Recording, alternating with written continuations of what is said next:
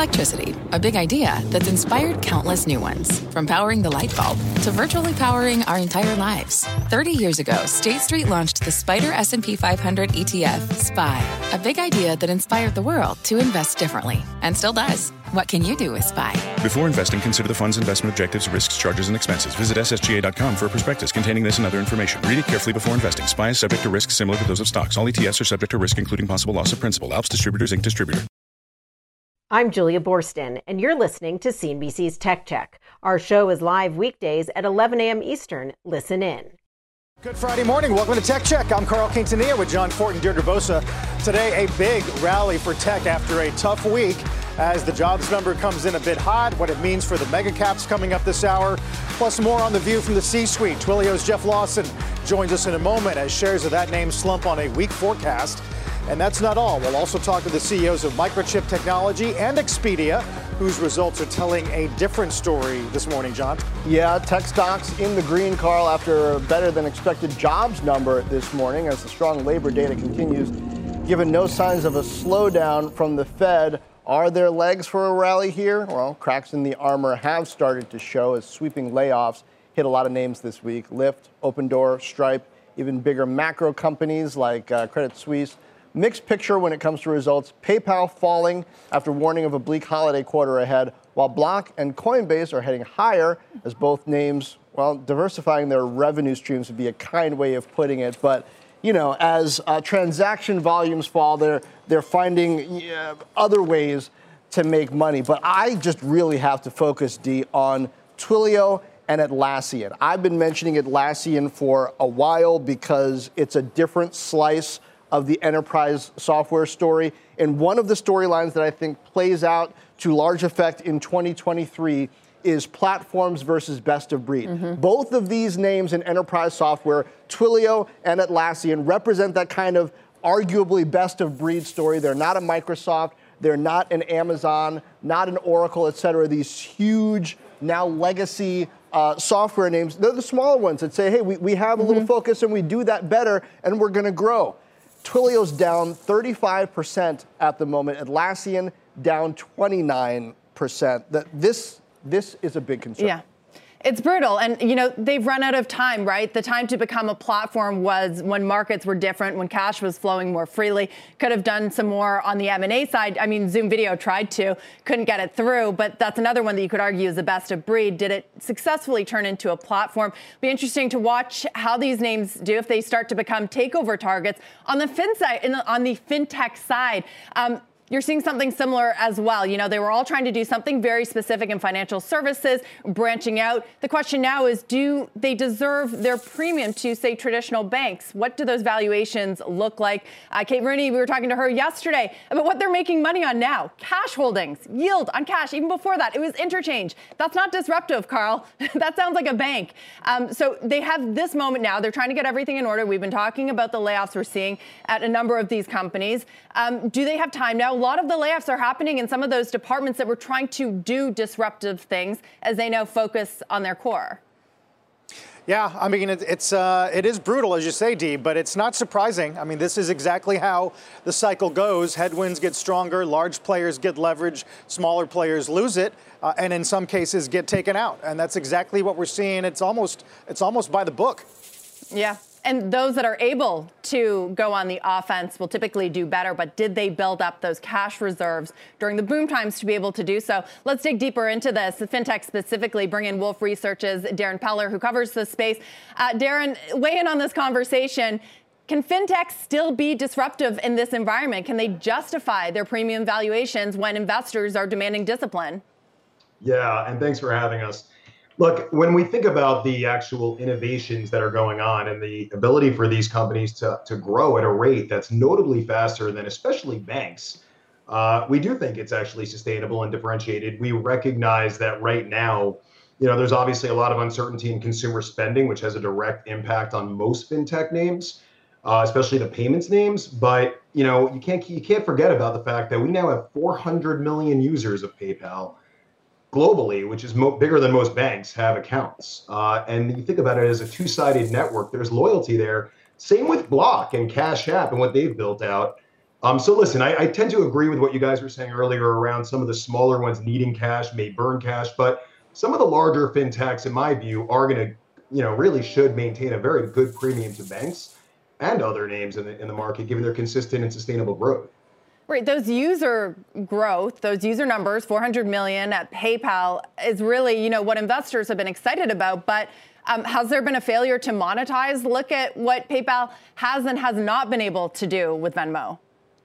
Yeah, no, look, it's a fair point. I mean, at the end of the day, the checkout experience is something they really do need to improve on. And that's something that, we have a peer perform, a neutral rating on the stock. And that's really coming from two things. One is we do have a little bit of concern over the recession sensitivity to the name in a downturn. It's very much discretionary spending. So keep that in mind for PayPal. But on the same token, we're still trying to figure out if they're holding their market share on the core PayPal or on Venmo relative to what we saw during the pandemic of very strong growth. Now, with all that said, they are improving their checkout experience. They have partnerships with Apple now. They have partnerships allowing for checkout to not enter a password, which I know we all hate to do. It's much more seamless. So they're going in the right direction, but they have to prove themselves. Darren, let's talk about Bill.com, which doesn't always get talked about as a fintech, but should. Beat and a raise, but acquiring Finmark. You wouldn't know that necessarily from how the stock is doing this morning, down almost 7.5%. But projecting stability there, growth 94% year over year. What do you see happening here? Yeah, I mean, talk about growth, perhaps being underappreciated. I think the real concern that's happening is when, despite the beat, despite the raise, management on the call talked very similarly to what we're hearing with a lot of companies about macro trends changing and potential for a slowdown in business spending. And not to mention, they also alluded to maybe the take rate might expand more slowly, just given the same dynamics on macro. This is a company that's trading at a relatively high multiple. It's a software-centric name. And I think there are still very high sensitivities to anybody in the market that has a high multiple, not being crystal clear, perfect in every way. As much as our view is, and we like this stock quite a bit, as much as our view is they're going to have sustainable upside and a lot of levers to make numbers work, in the backdrop of this macro heightened market, sensitive market, it's really what's pushing it down. Darren, what do you think the conversation sounds like at Legacy Financials, who a year and a half ago might have been feeling nervous about the competitive threat from disruptive fintech? I mean, is it we're going to wait till valuations get cheap enough to buy some of these players, or maybe now it's a more clear shot to build something organically? How does it sound? That's a great question. I mean, number one, don't forget that banks and any consumer finance company, they have their own challenges from a macro standpoint to worry about as well, specifically credit quality and whether that's going to change given we're still very low unemployment, even with rising rates. Now, with all that being said, I think they've spent, and if you ask any bank CEO, are you going to keep spending on tech? They're absolutely going to put that on the top of their list of what they're going to keep doing to innovate. For what it's worth, about 25 to 30% of total banking app downloads right now are on neobanks. Okay, and by the way, if you included Square or Block and PayPal and Venmo, that would be almost 50%. So think about what I just told you. Of all the largest banks, consumers are still downloading these fintechs to use on their mobile. So they have no choice but to either invest more in this fintech area, or potentially what you said. I think wait for some lower valuations and buy. Yeah, that's certainly what we heard from SoFi CEO Anthony Noto earlier this week. He said he was pulling customers over from the big banks specifically. Darren, thanks for being with us this morning. Wolf's Darren Fowler. Thanks for having us. Let's turn to Twilio this morning, posting a beat on the top and the bottom line in Q3, but that weaker than expected revenue guide did send shares into free fall, triggered a slew of downgrades this morning. Let's get a closer look at the quarter in a CNBC exclusive with Twilio's co-founder and CEO, Jeff Lawson. Jeff, really appreciate you coming on. Obviously a tough day. Can you talk about the origins of this guidance, where it's rooted, and whether you yourself were surprised? Well, thank you for having me on today. You know, we're coming off a really strong Q3 of nearly $1 billion of quarterly revenue, growing 32% year over year. And so we thought it was a really strong quarter, especially signing some big new customers, some big new deals. We talked about, an 8-figure software deal that we signed with a major Fortune 100 insurance company for Flex, our contact center product. launching our newest software offering, Twilio Engage, with Discovery Education, being an amazing customer and early adopter of that product. So coming off some great news from Q3, we did give a bit of a difficult guide. And when we look at it, Twilio has a usage-based revenue model. So when end users are using more of our customers' applications, well, we'll tend to make more revenue. And if they're using them less, then we will make less revenue.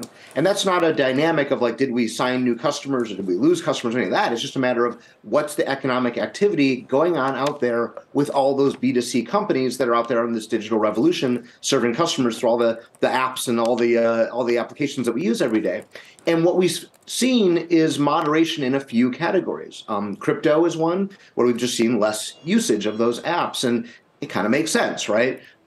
We've also seen a bit of a weakness in retail and e-commerce or some other categories, but we've also seen strength, back to what you were just talking about, in financial services, where when the market's very dynamic, people are using those services more because they're trying to navigate these difficult times. But on net, that did result in us giving a bit of a cautious guide to Q4 because we are seeing some changes in end user behavior. Right. You think 35% is too harsh a judgment from the stock? I don't comment on our stock price. Obviously, the market does what the market does. But, what I can say is, we've got a great business. We talked to investors yesterday about focusing on really just a few key areas where our company is laser focused. First of all is profitability. We again recommitted that we will be non-GAAP profitable in 2023. And then we added in our Analyst Day yesterday that we are going to seek 100 to 300 bips of bottom line improvement annually thereafter for the medium term. And so we laid out a plan for how we are going to not just become profitable, and we already took a fairly significant cost action to decrease our costs to enable us to achieve that profitability faster. And but we also laid out the plan to really focus our go-to-market resources on growing our software businesses. So our contact center business, our marketing automation business, our CDP business, and because those are higher gross margin products. And so we're really getting much more focused as a company to achieve profitability, to grow the software side of our business. And we've got a very clear plan on how we're going to do that. Jeff, good morning. It's John Fort. Yes, the stock reaction is harsh. And I wonder how much more is to come in the sense of how much does Q4 matter? Right now, there's a big inventory overhang, talks of a lot of discounting during the season. And, we've heard from the likes of Qualcomm about a buildup in chips, materials in the supply chain that might not get cycled through. If your model is consumption-based, if that overhang continues after Q4, that could be rough on the overall economy. So what kinds of cost reductions are you prepared to make those targets? And it's painful, certainly, when we're talking about employees. Well, look, there's only so far I think those consumption behavior changes go. By the way, consumption is a big part of our business, but it's not our entire business. And oftentimes, as we've seen, like going into COVID, at the beginning of COVID, we saw certain categories just really fall off, like travel. But at the same time, the slack was picked up by other categories like e-commerce, right? And so we've got a very healthy customer base of 280,000 customers, representing every sector you can imagine. Everything from the startups to the Fortune 100 incumbents in every industry, every vertical you can imagine. And so that customer base, that is a very distributed customer base across the economy. I don't think you see things that happen that are just truly like universally applicable across every vertical. And that we see that playing out right now, right? As I said, financial services is showing a lot of strength. And so while our product is really applicable, it is a little bit of a bellwether of maybe the economic activity that's going on there with consumers. But look, we still guided to a great, still guided to a growing number, not as fast as we would like, but we guided to nearly 20% growth year over year. So that is still good growth for a company at our size of $4 billion of annualized revenue. It's just not quite as much as we'd like to see it. And so, in the grand scheme of things, I'd say it's a minor change to the growth factor for the quarter. And again, this is a business cycle. And when we're on the other side of that business cycle, our usage model plays really well. And I think we will actually recover that growth faster than many other companies out there around the other side of that cycle. So do you lean into R&D to build different products or expand products for this new reality, or do you lean into marketing and sales to be able to grow into a recovery? Yeah, that's a great question. So first of all, we are focused on R&D to build more efficiency into our model. This is one of the things we talked about with our investors yesterday, of building more automation, more product-led growth, and more self-service to make our go-to-market more efficient, especially for our messaging and our communications products. And we see a lot of opportunity to bring optimizations into that process that allow us to be much more efficient as we grow our messaging and communications businesses. The second thing is that we just got off of our customer conference the last 2 days. And we are very much hitting the message on the head with our customers that when you bring in Twilio, and especially Segment, our leading customer data platform, what it allows you to do is to bring down your customer acquisition costs and increase the lifetime value of your customer relationships. And when we talk to customers, we had talked about an amazing customer story, Domino's Pizza in Mexico. They rolled out Segment to understand their customers better and then to be smarter about how they buy ads online. And they saw a 700% increase in the return on ad spend. 700%. So when you think about that, that's the message that customers need in this time, to understand how technology can help them become more efficient, become more profitable. And I think those are the stories that are really driving the adoption of many new technologies like Twilio's. So I guess the question, Jeff, is do they need to go to a Twilio for that? There's sort of been this idea that's grown that certain technologies that thrived in recent years have become commoditized, plug and play, who can sell it for the lowest price. So what technology does Twilio have that no one else has? Well, for example, that our CDP, Twilio Segment, leading in the market, recognized leader in the market. And the reason is because of a technology edge that we have. And that edge, even though there are other players in the CDP market that have recently entered, they don't have the products. They've got good marketing. They don't have the products that are proven at scale. One of our reference customers for Segment is Fox Sports, where Segment is a part of how they've orchestrated the Super Bowl in the past. And during the Super Bowl, we're ingesting 1 million events per second and then turning those into actionable insights about every one of those viewers. Nobody else can do that. And so, sure, technologies can look the same in their marketing, but actually when customers dig in and they realize that actually one product achieves their goal and the others do not, well, at the end of the day, technology is technology, right? It does the job or it doesn't. And we have a proven track record with leadership in multiple categories that says we know how to do the job. Finally, Jeff, you just said a few moments ago that you guys are a bellwether of economic activity, what's going on with consumers. But, especially on the services side, consumers remain very strong. Demand remains very strong. I know that you have worked with Uber. I don't know if you still do. But, Dara Khosrowshahi in the latest quarter said that there's absolutely no slowdown. We've heard the same from travel companies.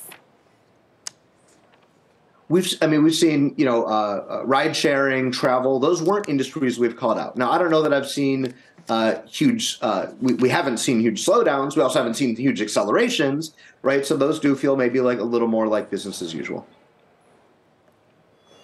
Jeff, again, our thanks for speaking to viewers on a day where obviously it would have been easier not to come on at all. Good to see you again. Thank you. Well, thank you for having me here.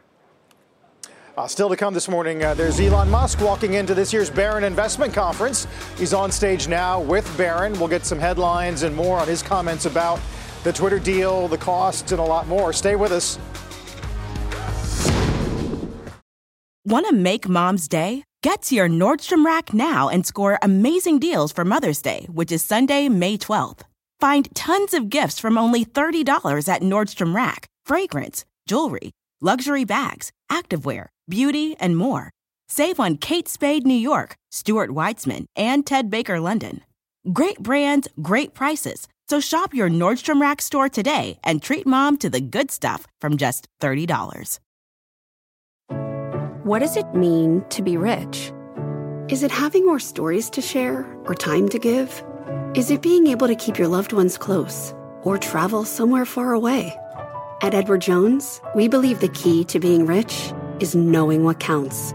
Your dedicated financial advisor will take a comprehensive approach to your financial strategy to help support what truly matters to you. EdwardJones.com/findyourrich. Edward Jones, member SIPC. We mentioned this earlier. Twilio, not the only cloud name falling hard this morning. Atlassian is down 30% after missing on earnings per share, reporting lower than expected revenue guidance for the fiscal second quarter. Atlassian co-founder and CEO Scott Farquhar blamed the macro environment for the customer slowdown, told analysts they plan to slow their own headcount growth moving forward. It's now the biggest laggard on the NASDAQ 100 this week, Carl. And Jeff Lawson of Twilio was just talking to us about product-led growth. And the upshot of that is having a structure where you use automation, loyalty, word of mouth to drive sales more than having to spend on your own sales and marketing. Atlassian is the poster child for product-led growth. It, though, had a bad quarter. And so I think investors are going to have to ask the question, during this time of economic disruption, does product-led growth continue to work in the same way it did when maybe you're keeping the same customers, but their own consumption isn't as big as it used to be? You're not necessarily expanding as much with them. Do you still grow without having sales and marketing to push that to happen? Yep. It's all sort of coming together, the things we've been talking about for several weeks, even months. I don't know if you saw Challenger layoffs yesterday, Dee, but the increase year on year is substantial, but the biggest year on year vertical in terms of layoffs is tech. It's tech. Exactly what we've been talking about.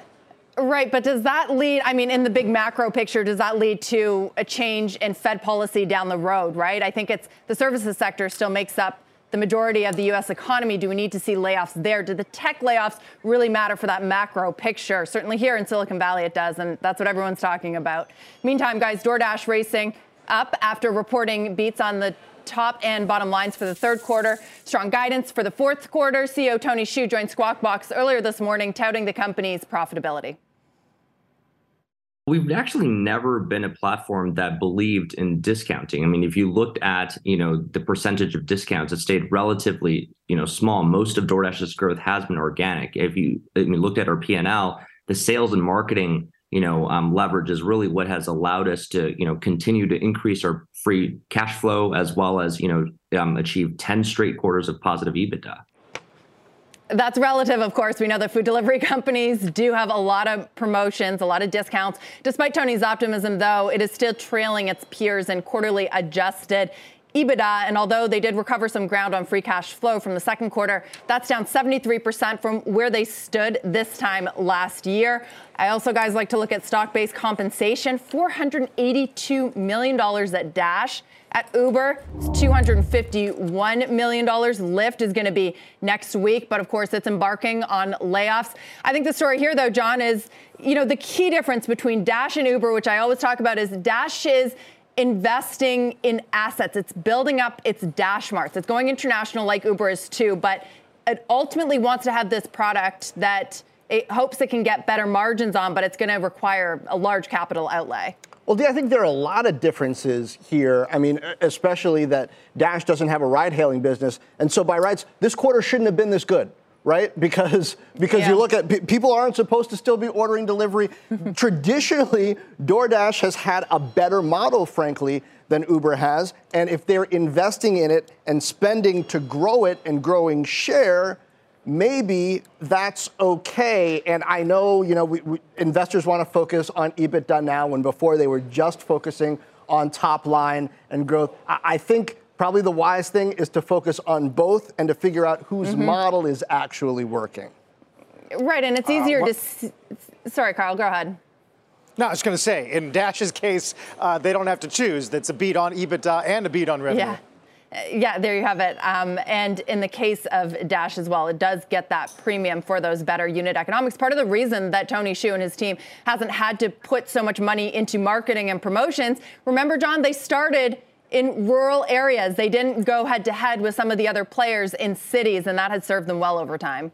Yep, suburbs were the place to be, and they argue they have a data advantage. We'll see if that continues to play out during this downturn, Carl. But so far, hey, today a surprise to the upside. Yeah. Meantime, no consumer slowdown when it comes to travel as well.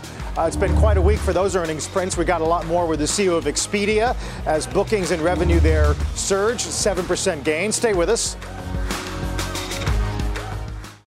This podcast is supported by FedEx. Dear small and medium businesses, no one wants happy customers more than you do. So you need a business partner just like you.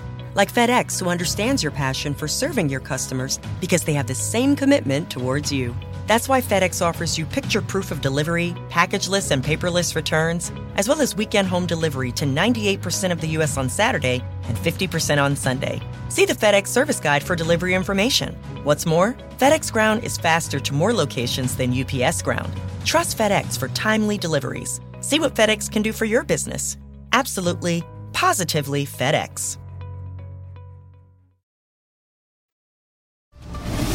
Welcome back to Tech Check, everyone. I'm Contessa Brewer. Here's what's happening right now. The U.S. economy is creating jobs at a strong pace despite high inflation. Employers added 261,000 new positions in October. That's well above forecasts. The unemployment rate rose to 3.7%, but remains near a 5-decade low. Average hourly earnings are up 4.7% over the past year, and that is well below the inflation rate.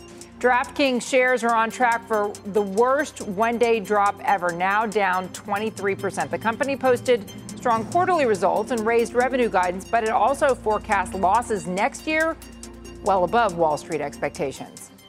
Investors are making a big shift into cash. Bank of America Global Research says cash funds saw $62 billion in inflows in the latest week. It's part of the largest move at the beginning of the quarter since the beginning of the pandemic. At the same time, investors pulled money from gold funds for the 19th straight week. All right, Carl, I'll send it back to you. All right, Contessa, thanks so much. Expedia moving up this morning despite a booking miss for the quarter after CEO Peter Kern told investors the company has not seen trade downs or shifts in demand. Our Seema Modi joins us with Kern in a first on CNBC interview. Morning, Seema. Carl, thanks. Stock up 7%. Peter, thanks for joining us today. Happy to be here, Seema. How are you? Let's start with the consumer. On the call, I heard you say consumers are not trading down. That's a very different message than what we're hearing from Walmart and some of the retailers out there. So unpack what exactly you're seeing, and especially now with concerns that the economy is going to soften further. Yeah, I think travel has proven quite resilient. We all speculated that people had bought plenty of stuff and were going to use their money to travel as COVID opened up. And we've seen that be consistently true. And I think with the limitations on air travel and some of the things that happened through the summer, we're seeing the demand just continue. And we haven't as yet seen any, trade downs, any real change in demand, even on ADRs and pricing. So I think there's not a lot of evidence in the market yet, excuse me, that consumers will trade down. But, of course, we'll have to see. But there's nothing yet that we've noticed. Does this signal to you a psychological shift post-pandemic, Americans prioritizing travel versus spending on discretionary goods? And how long can this last, Peter? BTIG analyst Jake Fuller saying we'll start to see travel demand fall off in summer of next year. Is that what you're anticipating as well? I think summer will be strong next year. I mean, look, we can all speculate about some bumps in the road, but there's plenty of parts of the world that have still not even opened up to travel when you think about APAC and other places where people haven't been able to travel yet. So while some of us have been able to travel for a while and maybe have fulfilled that need, there's plenty of people out there who have not. So I think we'll continue to see, it'll move around a little bit geographically. And we'll see what happens with the economies of the West over the next year, I guess. You have plenty of economists on that, have opinions on that. But it appears that travel will remain a number one demand for consumers. And we think that will bolster us, and the travel sector through a lot of this. Okay, then let's talk competition. There's been this debate on the street whether Booking Holdings is gaining market share in the U.S. as it continues to spend a significant amount on growing its footprint in this market. Looking at room nights versus 2019 levels, Expedia down 19%, Booking up 8%. How do you explain this shift? Yeah, well, it's a few things. I mean, one, we've talked about before that we've been really focused on buying the right business, and that's been about growing our base of high lifetime value customers, which we've been doing. Our member base has exceeded 2019 levels for the first time. Our app usage is way up over 2019. So we're trying to really build the right base of business and grow it. And you can see that in our EBITDA margins and our margins generally. Booking has been chasing volume. You can see that in their margins too, frankly. And And so, we're going about it slightly different ways, but we believe that over time, as we make our product better with all the product innovation we talked about at earnings, and we build up the right consumers and give them the right benefits, that is the right model for the future of travel. That doesn't need to be the commoditized, performance marketing dependent business that it's been. So that's what we're building towards. It's a journey, but we feel like the business we've given up is business that we didn't need, that wasn't very profitable, and we are building a better model forward. Peter, good morning. It's Deirdre. Building up that base is costing you guys quite a bit on sales and marketing as well. You guys spent more in 1 quarter than Airbnb has on sales and marketing in 3 quarters. How are you judging the success? And can you take a page from Airbnb's book and the way that you market?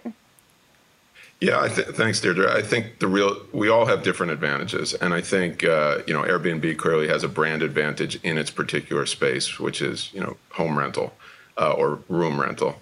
And, what we have is an advantage, we believe, in our loyalty program. We've talked before that next year we're combining all our loyalty programs into one loyalty program. We think we have product advantages. But if you look at what we spent, we've actually gotten leverage versus 2019 in terms of our overall spend on buying and retaining our customers.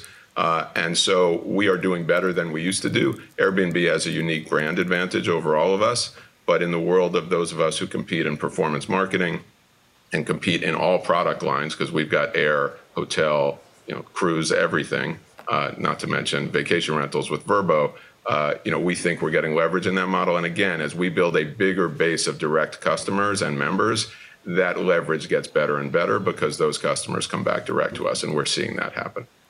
Peter, we got the October jobs report out today, and once again, leisure and hospitality very strong, 35,000 jobs added, but the pace of increases have slowed considerably. And I was speaking to a number of hotel owners that are no longer offering cleaning services, maid every day. What are you hearing from your suppliers, some of your customers, about how this story changes going into 2023? Yeah, I think it's a great point, Seema. I mean, we saw it during COVID, right, that hoteliers and a variety of players in hospitality couldn't get the resources they need, and we're changing the model, therefore, and saying, hey, we're not going to clean as often, or we're not going to clean at all in some cases. And what we've seen is that travelers were willing to accept that. And so what you're seeing now is hospitality players saying, hey, we don't have to go back to that model, and it's really hard to hire those people, so we're going to do less, and so far still charge more, with rates being really up. So we've seen the consumers really accept it, but I think it's why it's so important, and we're spending a lot of time trying to make sure we match consumers with expectations and the right product. So you don't want a consumer going somewhere and being surprised that they're not getting a service, but if you match them the right way, if you give them the information, then they can make informed choices, and if that's what they choose for the value or whatever, then everybody should be happy with that. Yeah, the customer is clearly becoming more discerning. Great times to talk about travel. It may not be reflective of the broader economy, but you cannot overlook what's happening in this space. Appreciate your time today. Peter Kern, CEO of Expedia. Good to see you, Seema. Thank you. And Seema, thank you for bringing that to us. Q4, meanwhile, playing out very differently for chip stocks depending on their consumer exposure. We're going to talk to the CEO behind one name bucking the downtrend, industrial-focused Microchip, as they report record sales. Next, stocks up more than 6%. Tech Check is just getting started. Turning now to another earnings mover this morning. Shares of Microchip Tech up more than 6% after delivering a beat across the board for the quarter. Guidance also coming in well above consensus. Let's get a closer look in a CNBC exclusive with Microchip CEO Ganesh Moorthy. Ganesh, welcome. So let's start with end market demand, which you don't normally talk a lot about, but you did in this quarter, I guess, kind of trying to show the robustness of demand in spaces like aerospace, defense, automotive, comms infrastructure, where a lot of your customers are. What does that look like, and how much confidence do you have heading into 2023? Great, thank you, and good morning. Yes, we have about 86% of our market in these end markets, which are much more robust, much more resilient. And so whether it's aerospace and defense, industrial, automotive, comm infrastructure, data center, all of those continue to be strong, and all of those remain strong as we look into the first several quarters of next year. The only area of weakness is in consumer, and there our exposure is dominated by consumer appliances, which are slower. But like all of us, when something breaks down at home, we still need to replace it. There's still a pretty good replacement market, even in consumer appliances. Right.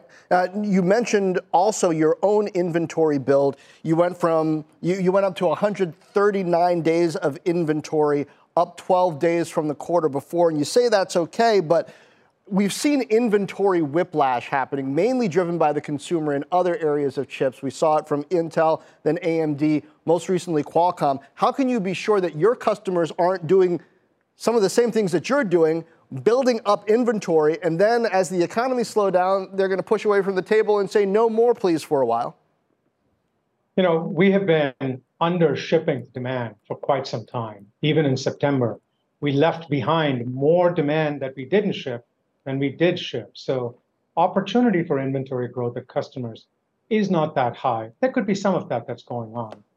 Our inventory largely grew in materials and work in progress, not so much in finished goods. And our inventory is in products that have 10, 15, 20-year lifetimes. So the obsolescence risk is very low in our inventory. I know on the call you talked about some of the variability in lead times, and I wonder if you've seen this much variability across vertical silos in your experience in the industry. No, we're going through an unusual time. There are parts of the market which are getting more imbalanced. There's lots of the market that we're in that is still imbalanced. And so our lead times are all over the place, but we still have many products, certain capacity corridors where the lead times are very long, others on which we have started to make improvement as we can see better line of sight to capacity. Hey, Ganesh, it's Deirdre. I wonder how you're thinking about your China business in light of rising geopolitical tension, the export restrictions. You still have an R&D team there, correct? We have almost no R&D there. It's very small. But China is a big market for us, as for most of the semiconductor companies. Most of the restrictions so far have not had a major impact on Microchip, and including some of the more recent ones, which have been aimed at the very high end for artificial intelligence chips. Now, to the extent those systems don't get built and they have something from us and power management or otherwise, we wouldn't ship as well. But by and large, we've been able to cope through the many different restrictions over the last year plus and navigate, including some of the restrictions from all the way from Huawei, where we redirected all of that material and have other customers and other sockets to fill it. Ganesh, what are you doing on costs as it relates particularly to headcount right now, and what's your strategy in this environment for M&A, where at the moment you appear to be better positioned than some of your rivals and peers? So we're continuing to be cautious with cost, but we are hiring. We have a number of open positions if anyone goes to our website. We have always been careful with how we do that. We don't go overboard. We don't like layoffs with what we do, so we are cautious. And then we bring them on, and we have long-lived employees in terms of their tenure at Microchip. You had a second question, I'm sorry. M&A. M&A. So, we have eschewed M&A since about 4 years ago, the large M&A. Over 10 years of time, we did that. We grew scale. We grew our product lines. And really, the benefits of that are what we're seeing in the last 2-3 years is we're bringing the power of the portfolio into getting substantial portions of a customer's design, bring more complete solutions to them. We have done small M&A, and we continue to do that. That's very targeted, pinpointed certain R&D, certain markets, usually small teams, 15, 20 people kind of teams. And we will keep doing that. And there's probably going to be more opportunity in the next year as the environment for funding for the smaller companies gets harder. Yeah. We could find better opportunities for M&A there. Definitely the targets are getting cheaper for sure. Ganesh Moorthy, CEO of Microchip, with that stock up more than 5%. Thanks for being with us. Great. Thank you so much. Well, watch shares of Carvana, they're going in the other direction. They continue to be under pressure. And again, this morning after earnings down more than 20%, now down 95% for the year. This is a classic COVID mountain stock. Increased car prices, high interest rates taking a toll on demand. Tech Check is back in just a moment. Warner Brothers Discovery, the latest media company to miss estimates this quarter. Our Julia Boorstin joins us this morning with the breakdown and some pretty interesting numbers in there, JB. Yeah, I mean, look at that stock, off over 11% right now on disappointing revenue that was reported yesterday. Also lower average revenue per user from that crucial direct-to-consumer division. Now, the company warned that advertising headwinds, not only did they weigh heavily on this quarter's results, but also warning that they are the greatest variable impacting financial performance next year.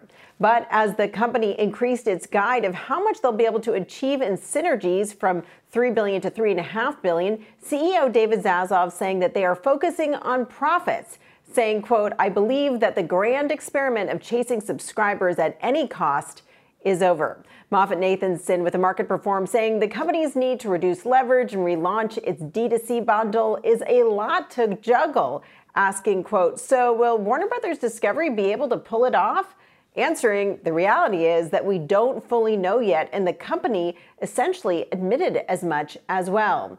Needham with a hold rating, writing what we like best about Warner Brothers Discovery's D2C strategy, i.e. Discovery Plus, is that it is focused on maximizing revenues per content hour. Higher return on investment on content should enable higher spending on new content, and that should drive higher subscription additions.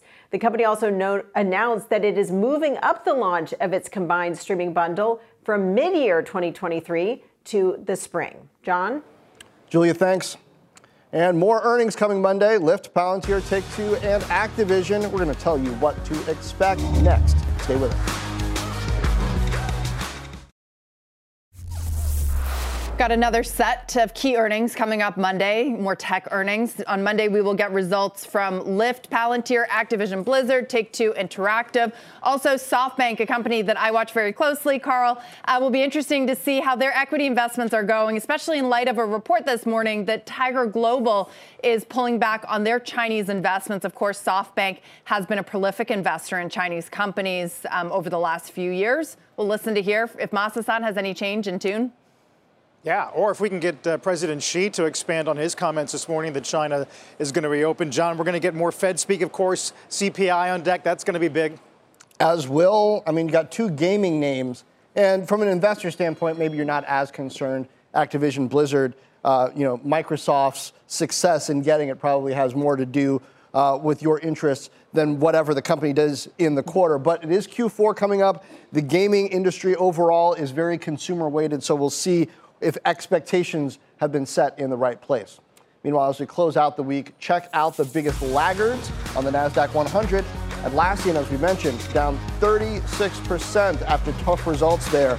More market action after the break. Don't go away.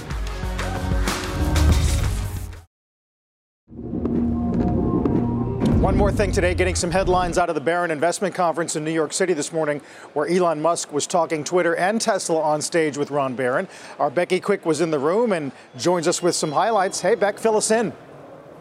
Hey, Carl, I have to tell you, he was pretty impressive speaking. And the one thing I took away from this is he should speak publicly more often and tweet less often, because he actually does have a plan for what he wants to do with Twitter. And it seems like he's thought an awful lot about it. Now, he addressed very head on some of the big pressures that they're facing right now with Twitter. He said that even before this company was, the acquisition came about, this company was facing some serious problems. We know that ad spending online has gone down everywhere. Twitter is very reliant on big companies and less so on direct from consumer or to consumer messages, and that's an area that's taken a pretty significant hit. He said if you look beyond that, they've tried pretty hard since he took over just in the last week or so to make sure that it's clear that the content moderation policy has not changed. He said it's not okay to engage in hateful conduct on Twitter. He said, if it's a place full of anti-Semitism and racism, who's going to want to stick around anyway? He said there were some temporary targeted attacks that came, but those have been taken down very quickly. So he said that this is an issue that they are dealing with, but he also said that this is a major concern right now. He said they are seeing a slowdown in ads from big companies. He said that this was because of activist groups that are kind of pressuring big companies right now not to advertise since his takeover. He said if they're trying to suppress free speech, that doesn't seem right, of course. Free speech doesn't mean paid for or paid, that the protected speech will be paid for, and that's going to be the issue they run into. But he does have some serious plans about what to do with this. He spoke about the $8 a month fee for a verified Twitter account, and it actually made sense to me. You know, there's been so much talk about this, but he was able to lay it out in a way that does make sense. He said the point here is to make sure that crime does not pay. He said to create a bot right now, it only costs about a penny. if it costs $8 to get content that's going to be amplified that rises to the top, then it's going to make anything coming from trolls and from bots much more expensive. Right now, you can do 8,000 accounts for less than $8. If you're looking at making 800,000 or 100,000 bots, it would cost you $800,000 a month, and then it no longer makes sense from the metrics of it, from any of the things that they can do with that. And that does actually make sense to me. He pointed out that on Google search, they pull the things that they think are most likely to make sense. If you have verified content coming from real people, not trolls, that will be the stuff that rises to the top. Now, he says, I know how to build a way better PayPal, because remember, he was a co-founder of PayPal. He said they're going to execute on a plan he basically wrote 22 years ago, back in 2000, and then make some improvements on that. But I have to tell you, Carl, when you listen to him in person, he makes a lot of sense, and he was very thoughtful today in his comments here. Yep, I remember him at Code not too long ago, and clearly the backdrop has changed, and the macro, of course, but we're going to see how hard this is to do. It's a lot different than sending a rocket and returning it safely. Beck, thank you for that. Becky Quick. Have a great weekend, everybody. You've been listening to CNBC's Tech Check. You can always catch us live weekdays at 11 a.m. This podcast is supported by FedEx. Dear small and medium businesses, no one wants happy customers more than you do. So you need a business partner just like you. Like FedEx, who understands your passion for serving your customers because they have the same commitment towards you.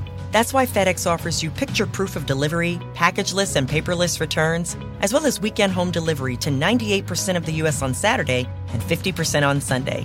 See the FedEx service guide for delivery information. What's more, FedEx Ground is faster to more locations than UPS Ground. Trust FedEx for timely deliveries. See what FedEx can do for your business. Absolutely, positively FedEx.